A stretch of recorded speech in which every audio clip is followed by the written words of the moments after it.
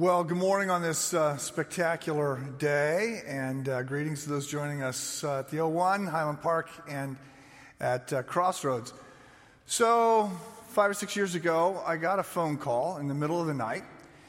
These are seldom good phone calls, and so I was not surprised. When the person on the other end did not identify themselves, they simply said, Miss Lily would like to see you right now, can you come? Miss Lily, not her name, but Miss Lily, was a 90-year-old widow in failing health, and so I assumed that minutes counted, and I said, I'll be right there. I expected to show up, be escorted into a room where some family members would be, and she would be weak and in bed, and I would hold her hand, we'd read some scripture, I'd pray for her, I'd step away, and I would find out that sometime in the next hours or days she passed away. That's not at all what happened. So I need to stop and back up and say, I said she's a 90-year-old widow in failing health, which would lead you to believe that she was perhaps frail. No one who met Miss Lily would ever use the word frail and Miss Lily in the same sentence. She was a very opinionated, very wealthy, very spunky, Southern-born force of nature who was never not in charge if she was in the room. And I had first met her a few years earlier when her son, who was a friend of mine, brought her to an Easter service. And he called me a couple days later and he said, look, my mom is not at all interested in spiritual things, but she showed up at Easter, she enjoyed the service, and I would like you to reach out and talk to her. She's not going to live forever. She needs God. She needs the Lord. She needs to be reconciled with God, and I've not gotten anywhere. Would you try and talk with her? So I get these requests from time to time, and they usually go very poorly. This was different. It was spectacularly worse than poorly. So I stopped over to see her, and she knew exactly why I was there. And she shut down every early effort I made, just hinting that I was going to turn the conversation towards God, towards her soul, anything like that. If our conversations were a chess match, I was in checkmate in 4 moves, and she was smirking. And it was like, okay, yeah, you win again. But then she invited us, Sherry and I, she invited us to a dinner party, as she said. And there was another couple from the church, and Sherry and I, and then one of her friends, Carter. Carter was also an older widow. She called her Kata. She goes, Kata and I are going to have a dinner party. We'd like you to come. So we went, and about halfway through the meal, I started trying to turn the conversation towards the Lord, and she said, she sort of harumphed. She goes, Michael, I declare, I may have had a crush on you since the moment I met you, but you are insufferable. Every time I drop my guard, you're like a Baptist evangelist. You just come charging in. She goes, you're not ruining my dinner party. Carter, do tell us more about that third husband of yours. We're so interested. And I just started laughing. It's like, okay, yes, no, what can I do? So imagine my surprise when a couple weeks later she called, a little bit flustered, and she says, I have done something. What have I done? Oh my goodness, I'm out of my mind. I have done something. Get over here right now. I got to talk to you. So I went over, and what Miss Lily had done is a woman, a physical therapist that had stopped in to attend to her, had shared the gospel, and she had made a decision for Christ. And she says to me, I prayed this prayer. I don't know, I think it took. Did I do the right thing? Should I have done this? What do you think? And so I had a chance to talk with her and say, well, look, if you repented, if you humbled yourself and you came before God and you said, yes, I am guilty and I need help. I need a rescuer and I'm turning to Christ. I said, if you did that, that was a good thing to do, Miss Lily. And you have been born again and you have received God. You're now a Christ follower. Well, over the next couple weeks, I had conversations with her, and it was obvious that God was working in her life, and it was also obvious that she was failing. So then, the phone call, 2:15 in the morning. I get over there, and the person that met me at the door, and she had staff. So I think there was a nurse, and I think there was a hospice worker, and then there was just some of her attendants and maids, and so there was a handful of people there. I am escorted in, and she says, Miss Lily will receive you in the parlor. I'm like, okay. I thought, well, maybe there's a hospital bed in the living room, and that's where she is. No, we come around the corner, and there she is in a dress. She's sitting at a table, and she's got a bunch of papers, and she says, Michael, so thoughtful of you to stop by. I hope you weren't busy. And I'm sort of looking at her, and she says, I have decided that you will speak at my funeral. We have details to attend to. Do sit down. And I'm sort of looking at the other people that are there like, what am I missing? And they sort of look at me like, hey, you've met with her. You know she's in charge, so we called. So I sit down, and she said, Michael, you need to tell these people that I'm in heaven. And you need to tell them that I'm in heaven, not because I was a nice person. She goes, you might find this surprising, but I have not always been a nice person. Oh, really? She says, you need to tell them that I'm in heaven because of Jesus. So what Miss Lily wanted to be sure I got right in her service was what we call the gospel. And the gospel is present when you know where to look for it in so many places, and it is present in Psalm 103.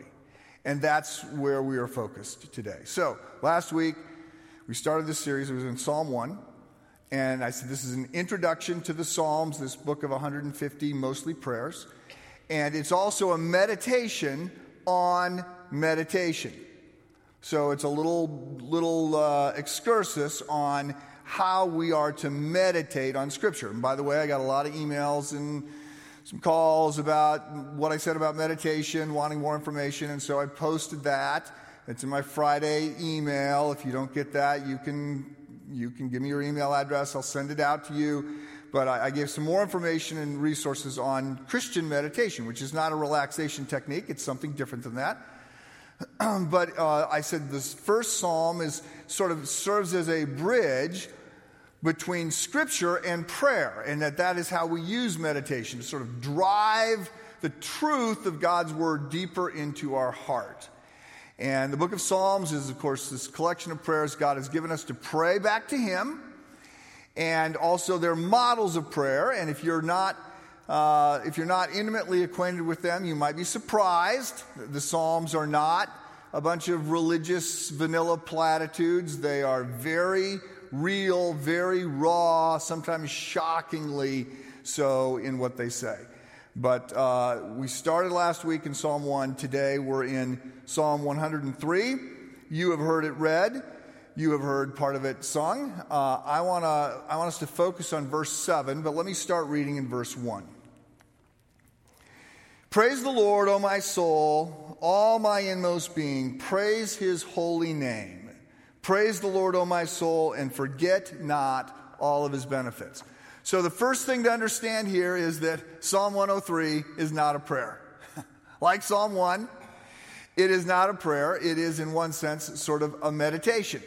So King David, who wrote this and many of the other Psalms, King David is talking to himself. He is directing his heart. And he is saying, okay, heart, soul, okay, you need to think about these things. Right? He is steering what is going on in his mind. This is crazy talk today when we are expected to just follow our heart wherever it takes us. Our feelings are what is real and have to be validated at all costs. He's saying, no, I am going to steer my heart. I'm going to steer my mind. And I'm going to say, you need to think about, you need to meditate on who God is and the blessings and the benefits that come from God. We need a perspective of God. We need an eternal perspective. And so he's talking to himself. Praise the Lord, O my soul, all my inmost beings. Praise his holy name. Praise the Lord, O my soul. Forget not his benefits, who forgives all your sins and heals all your diseases, who redeems your life from the pit and crowns your love with compassion, who satisfies your desires with good things so that your youth is renewed like the eagles. He is building a case for his mind and his heart to think about, to be thankful, to be grateful to God, to be in wonder of God. The Lord works righteousness and justice for all the oppressed. He made known his ways to Moses, his deeds to the people of Israel. And then this is where we get to the point I want to focus on. The Lord is compassionate and gracious and slow to anger, abounding in love. He will not always accuse us, nor will he harbor his anger forever. He does not treat us as our sins deserve or repay us according to our iniquities.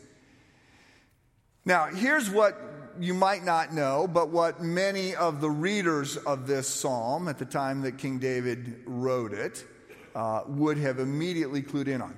David is directing them to a passage in Exodus chapter 34. It's the second time Moses gets the Ten Commandments, because he shatters the first two tablets, and so he's getting them again. And this passage, this idea that the Lord is compassionate and gracious and slow to anger, abounding in love, comes from Exodus 34:6. So those who have memorized Exodus 34:6, and many of the Jews would have memorized it, know what comes in Exodus 34:7. And Exodus 34:7 says, but he does not leave the guilty unpunished. Okay, so same verse, the Lord is slow, the Lord is compassionate and gracious, slow to anger, abounding in love. And then it says, but he will not leave the guilty unpunished. That's Exodus 34. Psalm 103 is a quote from Exodus 34. The Lord is compassionate and gracious, slow to anger, abounding in love. And then it says, he will not always accuse, he will not harbor his anger. He does not treat us as our sins deserve or repay us according to our deeds. So, which is it? Right? On the one hand, he says, the Lord is slow to anger, compassionate, gracious, but he's going to hold us accountable for our sins. And the other one says, the Lord is slow to anger, compassionate, gracious, and we are not going to be held accountable for our sins. Which is it? How do we reconcile these two things? Well, the answer is the gospel. The thing that you have to understand, the thing that's got to jump off the page for us is what Christ has done for us. So, what is the gospel? This is a term that is used in a variety of ways. Some people use it in a very narrow context and sort of drill down to a few specific aspects of how we are reconciled with God. Other people use the gospel in a big, broad sense, and they want to sort of paint everything that you can associate with Jesus to the gospel. I am sympathetic to those that are in this camp because I think many of us try to limit Jesus to being our Savior. And that's sort of where it stops. And we miss this idea that he calls us to be the hands and feet of God. He calls us to love and serve others. He calls us to care for the poor. He calls us to be people who are advocating for justice. He calls us for all kinds of things that are part of who Jesus is. And you can't cherry pick what you like. But I think that the word gospel, when we really press on it in the New Testament, refers to three things that sort of jump out. First, it's the declaration that Jesus Christ is King and God and Lord and Savior and Jewish Messiah and our rescuer. Second, that his death on the cross broke the back of evil and paid our moral debt. He was our substitute. And then third, that he offers us forgiveness and reconciliation to God, and that offer is free. We don't do anything to earn it. Now, my experience is that many people who think they get the gospel don't get the gospel. As a matter of fact, after 30 years as a pastor, I've come to generally be leery that if somebody identifies themselves as a Christian, until I hear them say a few things or articulate a few aspects, I sort of think they may not be. They may in the end, because we are so doggone religious in our orientation. They may say that it's all about Jesus, but they are living as if it's really at least partially about them. Like, I've got to be good. I've got to change. I've got to do these things in order for God to love me. And so I get it because, again, we're religious, and plus it's crazy news. Like, it's shockingly, scandalously unthinkable news. And we live in a world where, there is no such thing as a free lunch. As a matter of fact, you don't always get what you pay for. You never get what you don't pay for. So the idea that this is free, that God has done everything that needs to be done for us, that just doesn't sort of resonate with the way life goes. So I want to give you a handful of things that I think have got to be clear to you in order for you to say, yeah, I get the gospel. The first is grace. So Paul will write in Ephesians 2, we are saved by grace through faith, not of ourselves. It's a gift of God, not as a result that anyone could boast. Paul will write the entire letter of Galatians basically trying to hammer home at this idea as well. So grace, the old classic illustration is, if you're driving home today and you're speeding, justice means you get a ticket. If you're driving 37 and a 30, justice means you get a ticket. You have sinned, you got to pay for that. Mercy means the officer gives you a warning. Grace is when you have been speeding, the officer pulls you over, and he gives you $1 million. And you say, that doesn't happen. Right, again, it's crazy talk. This is not our experience. We keep wanting to earn. But grace is this radical, unthinkable gift. We are saved by grace through faith. It is not a result of works. Nothing that we do. Good things, bad things, going to church, being in a Bible study, working through Feed My Starving Children. No. We are saved by grace. It is a gift of God. It is not a result of things that we do. We cannot boast about it. We cannot say we're better than anyone else. So the first thing we have to understand is grace. The second thing we have to understand is justification. So this is where Martin Luther, in the 16th century, and this is where the Wesley brothers sort of finally have the breakthrough. And just to be clear, so Luther was not only a pastor, he was a monk, he was a seminary professor, and he had a doctorate in theology. The Wesleys they're clergymen, and John has just come back from being a missionary. Okay? And they still don't get it. And then they have their eureka moment, and they write about it. And for Luther, he is preparing. He had taught at the seminary in Wittenberg, Germany. He had taught. I was there a year ago to celebrate the 500th anniversary of Luther nailing his 95 Theses to the door. He taught at the seminary in Wittenberg, Germany, on the Psalms. And now he was assigned to teach on Romans.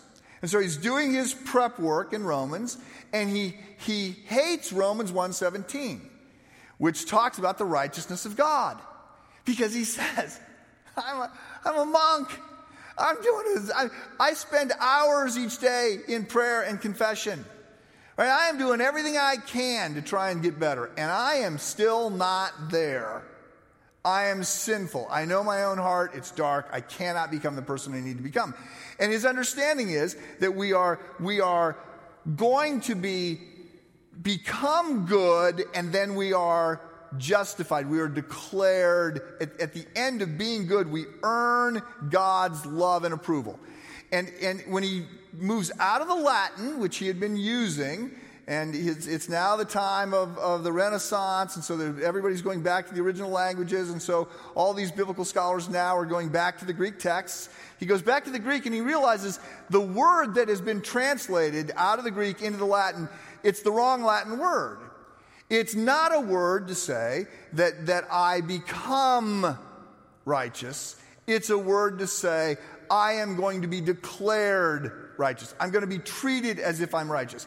He comes to understand that we are saved, we are justified on the basis of an alien righteousness. It's not ours. It's Christ's. It is going to be Christ's good work is going to be credited to our account. It is a foreign goodness that we get. And when that happens, we are justified. Becoming a Christian is not like learning how to read. It's not like learning how to ride a bike. It's not something that you start and you get better until you're proficient. There is a moment at which our sin goes to Jesus, the righteousness of Christ is imputed to us, and we are declared righteous. We are adopted into the family, not on the basis of any good that we have done. Third thing you have to understand that you get the gospel, is it has to strike you as being fundamentally unfair. So about half of the parables that Jesus tells are stories of things that are unfair. Matthew 20, this is where the servants get hired to go and work in the field. So at the beginning of the day, they hire, this guy goes out, he says, I need workers, and he says, okay, if you work for me all day, I will pay you this much. They go, great. They go out in the field. Halfway through the day, he sees some people that aren't working, he goes to them, and he says, hey, you know what? If you're free, if you'll work for me this afternoon, we'll settle up at the end of the day. They go, great. They go out in the field. Then there's like an hour to go. He sees some more people. He goes, hey, go out in the field, and we'll settle up at the end of the day. And then at the end of the day, he takes the people that have worked an hour, and he pays them the rate that he had promised the people that were going to work all day. And the people that are going to work all day are like, oh, this is great. We thought we were going to get paid that for the day. We're going to get paid that for the hour. We're going to make 8 times that. But then when it comes to the people that worked half a day, he pays them the same rate.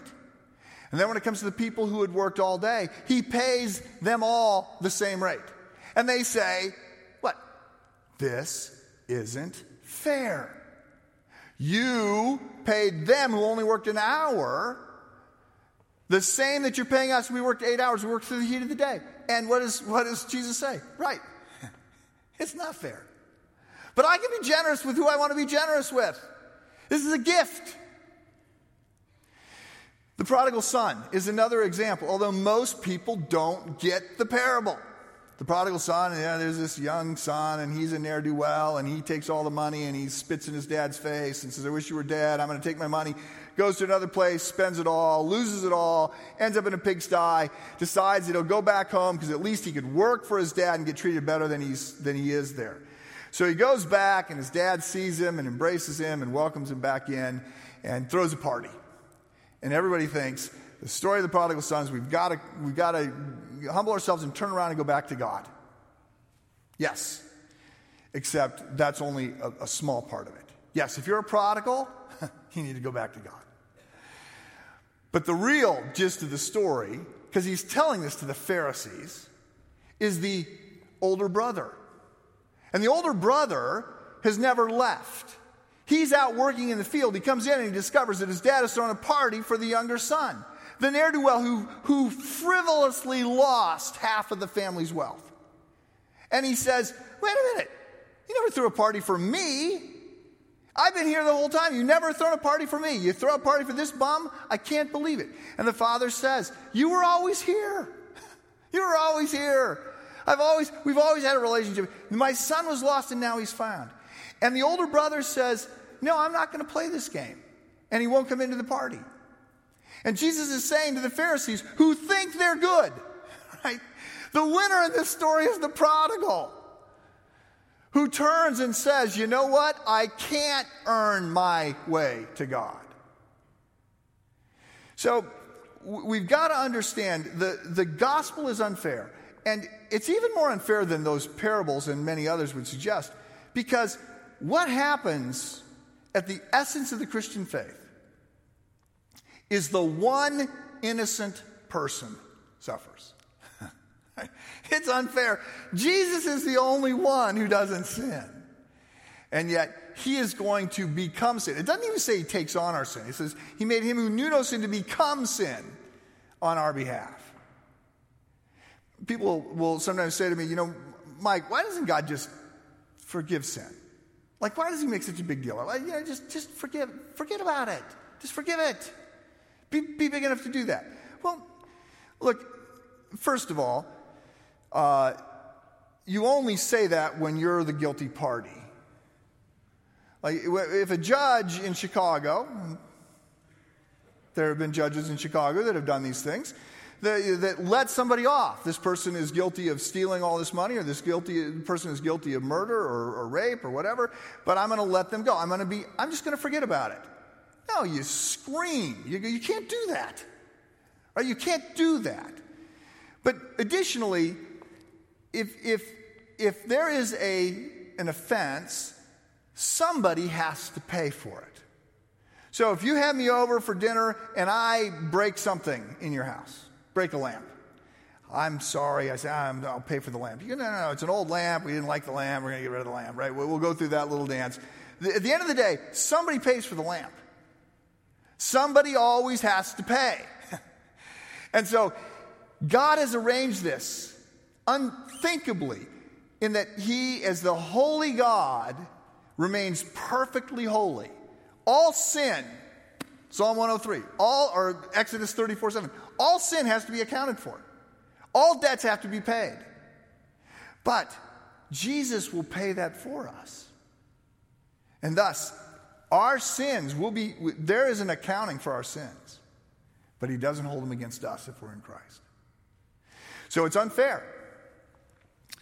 A fourth thing you need to understand about the gospel is that there's a sense in which it's fragile. Now, it's not fragile in the sense that God is strong and ultimately is going to prevail, and if you put your hand in his, he holds on to you. It's not that you hold on to him. I don't want to suggest that. It's fragile in this sense.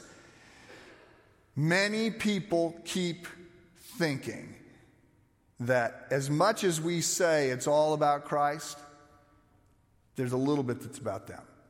And if you think a little bit depends upon you, it ruins the whole thing. So you've wondered, why is there this Monet? I went to the Art Institute and borrowed this. So don't tell them. But so Monet's latest painting at auction the bidding started at $45 million. It sold at $81 million. So this is worth a lot of money. And there's a sense in which we could say this is a finished work. But you know what? I think I've got something to add to this finished work. So I'm gonna go ahead and draw myself in here because I think that this makes it even better. And I'm going to put a big cross on my shirt to show how religious I am. And I'm going to have a hand coming up here that is going to point to God. And I just think there's just a little bit of me in the Monet adds value to the painting. And you, of course, know, as a matter of fact, if you scribble on the Monet, then the Monet loses value. And if you write yourself into the gospel, even just a little bit, right, it's not the gospel. And it loses value. So we are expected, please hear this, we are expected to become better. We are expected to serve, we're expected to love, we're expected to give, all those things are expected, but they come on the other side. It is not that our faith and our works equal salvation. It's that faith equals salvation plus works. The works are a necessary part of the equation. They validate that the faith is real. In James, he says, faith without works is dead. It's not that the faith doesn't work. It's that real saving biblical faith always leads to a changed life. So the works are important, but we do not add to the gospel. We don't need to add to the gospel. Everything that needs to be done for you to be right with God has been done by Christ. We don't need to add. We cannot add. Our works, our contributions they don't carry us forward. They pull us down. And if we try to add, we get in trouble. Final point. The last thing you have to understand about the gospel, to realize that you understand the gospel, is that you have to keep telling yourself the gospel over and over. Because we just try to start justifying ourselves. And this is, so Psalm 103 is David just forcing himself, right? Heart, mind, think about God and how gracious God is. He is the hero, not me. And the book of Galatians, as I mentioned, the book of Galatians is a book written by Paul to Christians, and it's all about the gospel. Because so many people treat the gospel like it's training wheels. The grace of God, the free gift of God extended to me is what I needed to hear when I was not a Christian. Now that I'm a Christian, it's different. No. We have to rest in the gospel every day, and when we rest in the gospel, it fundamentally changes everything. And so, Psalm 103 is like so many other psalms. If we look at them carefully, we see they take us to Christ, who is the ultimate fulfillment, and who ends up on just about every page of the Old Testament. So we are saved by grace through faith, not of ourselves. It is a gift of God, not as a result of works. If you get the gospel, you are constantly reminding yourself that it's slipping away and that it's unthinkable. It's that good. It's unthinkable how good it is. We're going to go to communion now. Let me pray for us. And this is an event set up by God to bring us again to remind ourselves how dependent we are on Christ. Let me pray for us. Lord God, we pause in amazement when we look again at your word and see how intricately it always ends up pointing back to Jesus and to the work of Christ and to the gospel. And we thank you that you are a God who is slow to anger, abounding in love. We thank you that in Christ our sins have been paid, and we owe no debt because of who Jesus is and what he's done. Prepare our hearts now, Spirit of God, as we come to this table, to be reminded again, to focus on the death of Christ on the cross on our behalf. We pray this in Christ's name. Amen.